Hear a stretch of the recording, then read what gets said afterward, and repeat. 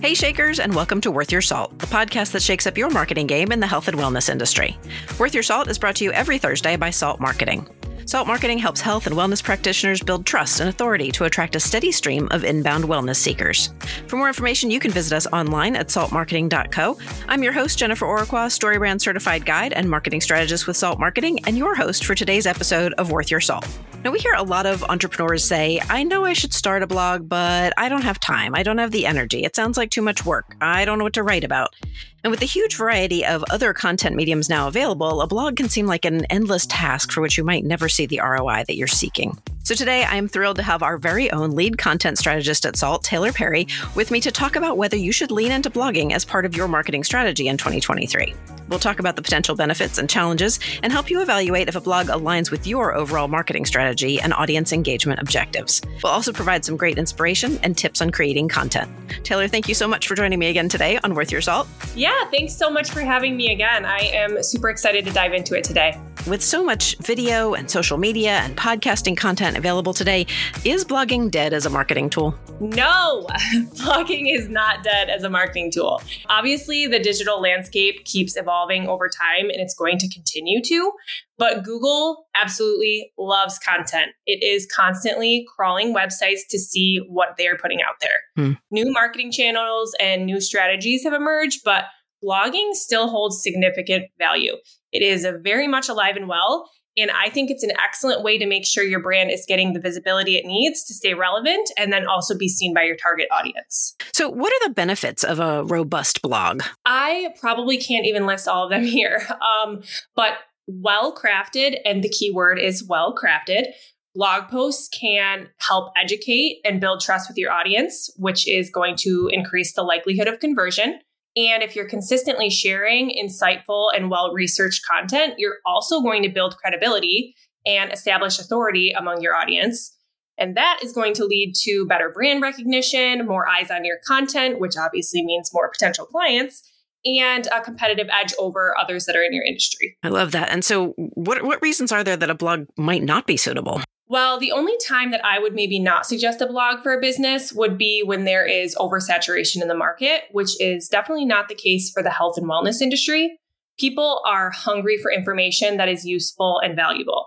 But otherwise, if you don't have the time and resources to commit to a consistent posting strategy, as well as don't have an actual strategy, because that's going to lead you to lose momentum and you're not going to see any results if you're inconsistent. And specifically in health and wellness, there are a wide variety of service and product offerings. So in a general sense, can you talk a little bit about how the effectiveness, the ROI of blogging can vary depending on the solutions being offered? Yeah, it definitely can. So you want to make sure that you're presenting the right sort of content to the right audience. So if the two don't really make sense together, your ROI is going to be super minimal. But when you have the right content strategy and you're delivering the solutions that your target audience or your prospective clients are searching for, you are going to see a much better ROI. Yeah, and that makes perfect sense, making sure that those two make sense together.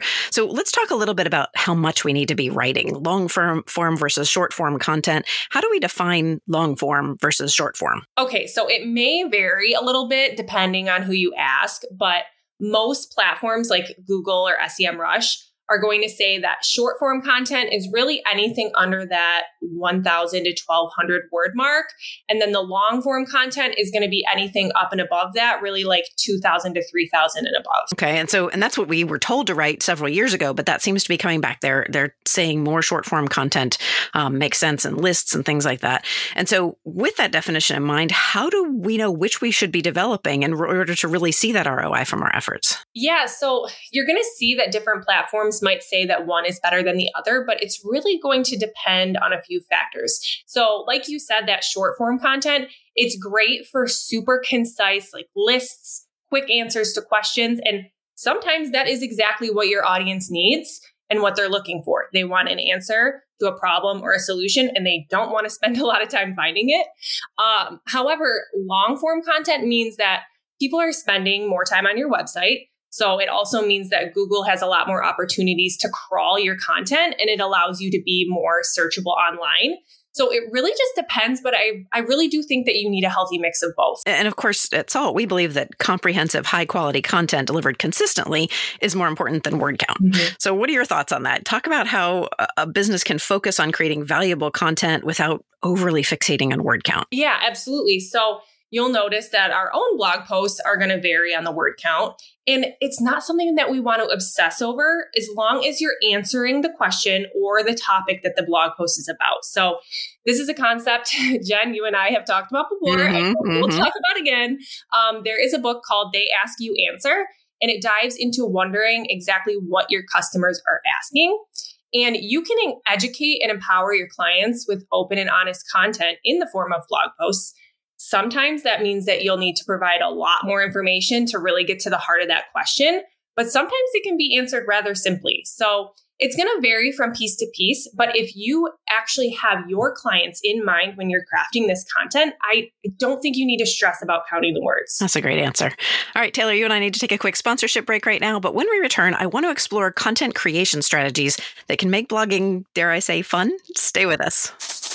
The Worth Your Salt podcast is grateful to our partners and sponsors, including WebWhiskey.com. Your website has a job to do. It's not just supposed to sit there and look pretty, but not all developers understand that. The WebWhiskey WordPress Builder walks you through the process of developing your branding, your messaging, and your website content so you can attract your ideal clients. Don't struggle with other website builders that won't be able to keep up with your growing business. Health and wellness professionals often find that the platforms that get you up and running quickly cannot support your position in the marketplace as you grow. Set yourself up for the next growth phase with WebWhiskey.com, the one tool that coaches you through everything your site needs to inspire people to take action. And for listeners of the Worth Your Salt podcast, you can get started with a $1 trial today at WebWhiskey.com and put your website to work for you. That's WebWhiskey.com. We're back here on the Worth Your Salt podcast with lead content strategist Taylor Perry. And Taylor, how should health and wellness practitioners specifically use SEO tools to optimize their blog posts for search engines? Are there any specific tools or techniques that you'd recommend? Yeah, so businesses in this space are going to face a lot of competition, but the right SEO tools can really help you stand out from other organizations. So to me, in my position, this is one of the most critical pieces to your marketing strategy, because otherwise you are shouting into the void and you're not necessarily going to be found online for anything that you offer if you don't optimize for SEO. Some of the best, in my personal experience, are going to be SEMrush, Google Analytics, and Surfer SEO. And I feel like that could probably be an episode of itself. I would agree. Just all of the different tools that you can use for what and why.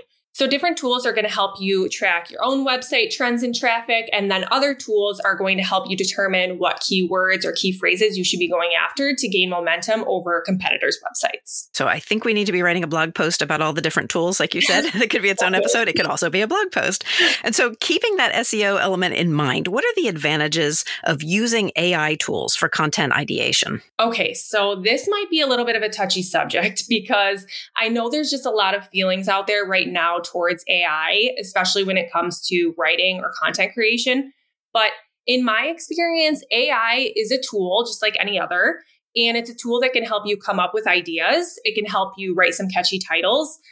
Ultimately, if you don't already have the SEO strategy and knowledge in your back pocket, AI doesn't necessarily have the capabilities to fully understand your audience and who you're trying to speak to. Yeah. And so going beyond ideation. So I sort of see AI like the intern that you had brought in, and they're going to get you somewhere close to where you want to be, but you're definitely not going to be able to just go publish what someone like that writes. So going beyond that ideation, can you provide some examples of how AI tools can enhance the creation and optimization process, maybe on the back end? Yeah. So AI is definitely going to be able to help you answer a question like, how important is social media to growing my company? But it's not necessarily going to be able to fully bridge that gap and explain the why, the who, if that makes sense. But it can give you a lot of answers. It's just not tailored like the way your own voice would be, like you said before.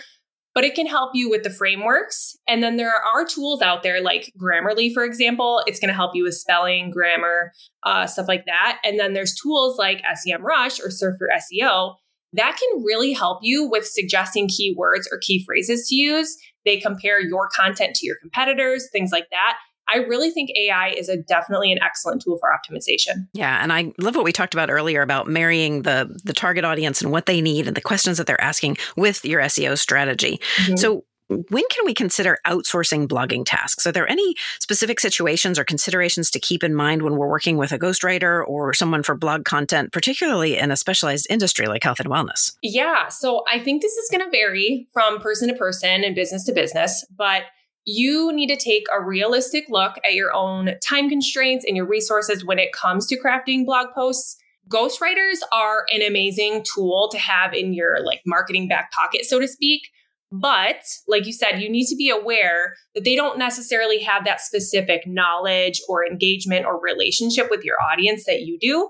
So in health and wellness, it's obviously an industry that you don't just want any random person writing about what you have to offer and then sticking your name on it. It needs to be very accurate, relevant, and then tailored to your own business and brand. So you want to look for someone, for example, with ghostwriting that has expertise in your industry, and then you'll still probably need to tweak things and put your name on it so it doesn't come across as generic. I mean, after all, this is an industry where trust and relationship building is super crucial. So you don't want to entrust just anyone with the responsibility of speaking to your audience. I love that. The responsibility of speaking to your audience. That means a ton. All right, Taylor, it's time for another quick break. We're going to be right back after this. You're listening to the Worth Your Salt podcast, and today I'm talking with lead content strategist Taylor Perry about blogging as part of your content strategy in 2023. We'd love to hear your thoughts, so be sure to join us over on Instagram, LinkedIn, or Facebook and share your blog with us. All right, Taylor, our listeners might remember in episode 6 that we went deep on content strategy, but I want to make sure we talk today about how a content calendar can really help manage and organize blogging efforts. So what are the key elements that should be included in a content calendar for successful blog management in health and wellness? Oh, the content calendar. So in my world, that is kind of like my lifeline because it's how I see everything that is being posted, when and where. It is where I flesh out outlines and ideas and have the key phrases and the keywords for each idea to expand upon what may have been just a random thought for a blog post. So you definitely want to have a calendar and you want specific tasks so that you're not going to miss anything. So for me, that's going to look like creating images for each blog post, making sure that it's fully read over and checked for grammar, which pro tip, you can use that website Grammarly for that. Mm-hmm. And as well as the date that it's going to be published, where it's going to be promoted, so the different social channels. And then I also will have a blurb that I'm going to post on social right there as well, so I don't have to come up with that on the spot. We use Hive, which works great for all of the above. And I know there are other platforms like Trello, for example, but this is just what works for us. And you can add a specific list of tasks that you can copy and paste onto each blog post idea so that you don't miss anything. That's a great way to go. And so we know that many of our clients come to us because they feel overwhelmed by the thought of trying to maintain a blog. So do you have any tips or strategies to help overcome this feeling of overwhelm? I mean, isn't that what we're here for? Right. But if you do want to manage your own blog, I think number one, you need to be realistic with the time and the resources that you have. So don't expect to be able to write 10 blog posts a week if you don't have the capacity. Number two, use a website like WordPress that helps you just cover all the bases. It gives you a layout to fill things in so that you're not missing anything. And number three, have that content calendar, even if you're just a one-man operation, because it's going to ensure that you have a plan, you have deadlines, and you can just fully flesh out ideas before you're committing to any sort of specific content strategy. And I feel like what's really important here is consistency. Like you mentioned, don't, aim to write 10 posts because you need to be consistent, and that's just overwhelming. So are there best practices or tips you can share about consistency in publishing? Basically, how can health and wellness practitioners maintain that steady flow of content without sacrificing quality? I'll reiterate that you definitely want to be realistic and then be consistent in whatever that looks like for you. So it might mean 1 or 2 blog posts a week, or it might mean only 2 a month. But if that's what you decide, then you just need to stick to that. And I know it might be the content strategy marketer in me, but I personally just cringe a little when I go to a blog and they have not updated any content since 2018. It makes me just wonder, are they still in business? Do they still have anything to offer? And I pretty much always go looking for someone who is talking more consistently and updating more recently. And that's the same with social media. If I see a business hasn't posted anything in a long time, I'm probably looking elsewhere. And I would say that that's likely the case for a lot of other consumers, at least millennial, Gen Z. people who are on their phones all the time. And if that means that you need to enlist the help of a ghostwriter who, let me say again, can confidently and accurately write about your area of expertise, then that might be what works best for you. So that way you still have the time that you actually need to run your business without spending it all on blog posting.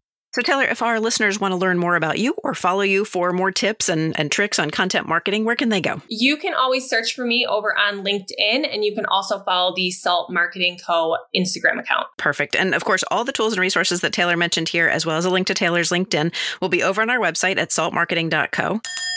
But right now, Taylor, it is time for our lightning round questions. And since you and I haven't done this before, I think it's high time we did. Are you ready? Yes, I am. All right. What is the best book that you've read recently? I just finished this cute little summer romance story. It was called Meet Me at the Lake. I really like that a lot. I need to get my head out of my business books and go read something fiction for fun. All right. Next question. What is your favorite thing about the work that you do? I would say that I love seeing results that individuals and organizations get from implementing the solid strategy that we provide. And I personally just genuinely have a passion for the health and wellness industry because of how much it's helped me personally. So fitness is huge for my mental health. And then things like chiropractic and acupuncture have just made a huge impact on my overall well-being. Which is why we are where we are. So what's the best piece of advice that you've ever been given? Okay, this is such a tough one. But I would say that one of the better pieces of advice, or it might be like more of a saying, and I think it's also the title of a book, but the obstacle is the way. So a lot of times we imagine how things are going to play out, and we assume that anything that gets in the way of that is like a setback or a hurdle to that final destination we're trying to reach. But really, it's just a part of the journey, and it really has to be in order to get there. That's a great outlook. I love that. All right, last question. Who or what inspires you? Oh, okay. So I think right now, I think it's just the season of my life that I'm in. I would have to say it's my son, River. He is 2.5, so that might seem like a crazy person to inspire you, but he really helps me just like stay in the moment and focus on one thing at a time, because just watching him and the way he interacts with things, and he's so amazed by things that I would otherwise not even pay attention to, is just awesome. So I would have to say him. Yeah. Inspiring to be in the moment and present. Yeah. Taylor, thanks so much for joining me on this week's episode of Worth Your Salt. Thank you so much for having me. I cannot wait to do this again. I also want to thank our listeners and let you know that if you're ready for your Worth Your Salt debut, tell us about your expertise by emailing us at grow@saltmarketing.co. Be sure to subscribe at saltmarketing.co/worthyoursalt so you never miss an episode. Finally, leave us a review or give the show a handful of stars wherever you get your content. That's all for this episode of Worth Your Salt. We'll be back with a new episode next Thursday. In the meantime, let's get out there and shake things up.